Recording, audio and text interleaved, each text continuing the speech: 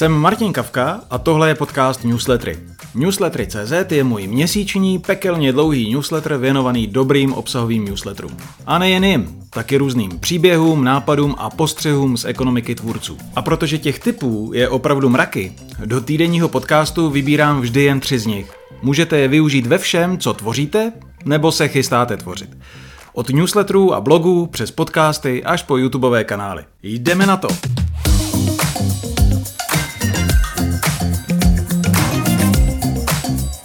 První tip. Newsletterový Kaizen.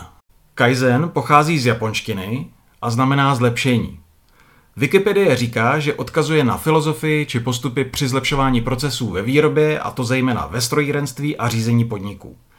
Kaizen byl prvně realizován v japonských firmách po druhé světové válce a z části ovlivnil americké podnikání a řízení kvality výroby. Podstatou pojmu Kaizen je jednoduše neustále zlepšování. K newsletterům přistupuju stejně. Čas od času spolupracuju s jednotlivci i firmami na jejich newsletteru. Někteří k newsletteru přistupují agilně a pracují na něm za pochodu. Jenže furt je nejvíce těch, kteří se snaží vypilovat nějakou zlatou verzi, než ho pustí do světa. Tak říkám finální podobě newsletteru, ve které je vše perfektní a do které už se ideálně vůbec nebude sahat. Mohlo by to být fajn, že? Až na to, že není. Tak se kdysi tvořil software. Když chtěl Microsoft poslat do světa nejnovější vydání Windowsů, byl to výsledek mnoha let vývoje. Dneska se ale programuje nepřetržitě. Programátoři udělají změnu a rovnou ji pošlou milionům lidí najednou. Softwarový vývoj je tak neustálým procesem průběžného a postupného zdokonalování. Přijde mi zdravé přistupovat podobně i k newsletterům a dalším tvůrčím projektům. Představa, že newsletter nejdříve vypilujete k dokonalosti, pošlete ho odběratelům a máte hotovo, je mimo. Nestačí se nad newsletterem zamyslet jednou za pár let a dát mu lehký facelift. Newsletter není produkt, je to proces. A hotový není nikdy. Když jsem nedávno četl knihu WTF, zaujala mě pasáž, ve které autor Tim O'Reilly přibližuje, jak pracuje Amazon. Píše, že každý projekt tam vzniká odzadu. To znamená, že Amazon začne tiskovým sdělením, v němž oznámí, co bude hotový produkt umět a proč. I když se ale začíná příslibem finálního produktu, samotný vývoj je už standardně iterativní a řídí se daty průběžně shromažďovanými od uživatelů. Inspirovalo mě to, takže jsem si ke všem svým projektům sepsal lejstro, ve kterém rekapituluju, kam se chci dostat. A každý den pak přemýšlím, jakými drobnostmi můžu projekty vylepšit. Je to takový Kaizen. A když se dá nepřetržitým experimentováním změnit průmyslová výroba, dá se stejně zdokonalovat cokoliv dalšího.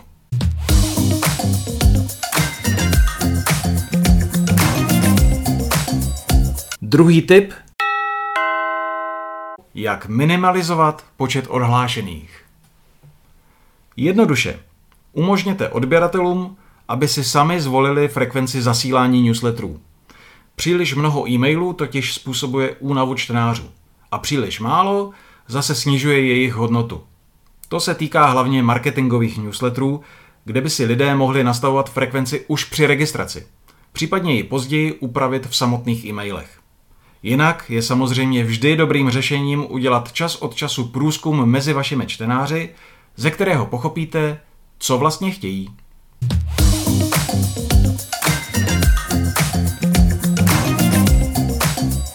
Třetí a poslední tip. Mráčky na nebi ekonomiky tvůrců. Ekonomika tvůrců zažívá zlatý věk, ale samozřejmě to není nebe úplně bez mráčku. Vlastně těch překážek pro tvůrce existuje docela dost. I když dneska můžou natáčet videa nebo podcasty na mobily a na lusknutí prstu odstartovat newslettery nebo blogy. Měli byste ty překážky znát, ještě než se do toho pustíte. Nebo pak alespoň neříkejte, že jste to nevěděli. Varoval jsem vás. Sám vidím jednu z největších překážek v tom, že okno příležitosti je dokořán otevřené úplně všem. To ovšem znamená, že laťka, kterou musíte přeskočit, je zatraceně vysoko. A další problém. Tvůrci se až příliš utápějí v samotných metrikách. Tím pádem řeší hlavně sami sebe, místo aby se neustále zlepšovali v tématu, na které cílí. Metriky fakt nejsou to nejpodstatnější, alespoň ne na začátku. A dále Obsahových tvůrců na plný úvazek je minimum. Nejsou jich mraky, většina to má jako vedlejšák, i když někdy docela výnosný. S tím se váže další trouble. Noví tvůrci potřebují realistické vzory. Vážně nemůže být každý z nich kovy nebo jiné hvězdy YouTube a podcastových aplikací.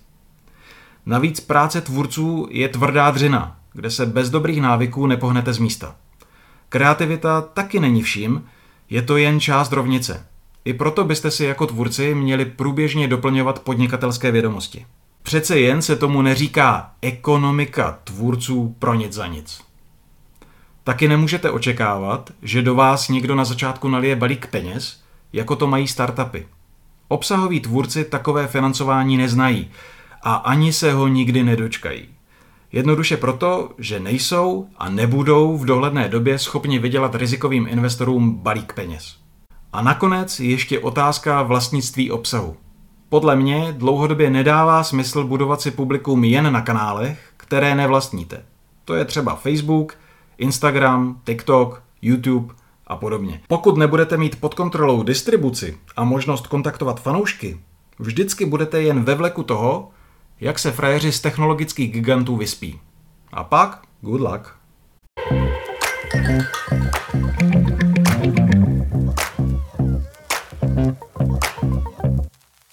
Pokud se vám tyhle 3 tipy líbily, tak daleko víc jich najdete každý měsíc v mém pravidelném newsletteru.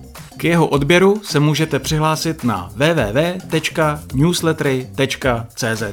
Mé jméno je Martin Kafka a uslyšíme se zase příště, kdy pro vás vyberu další 3 postřehy. Do té doby se mějte a make email great again.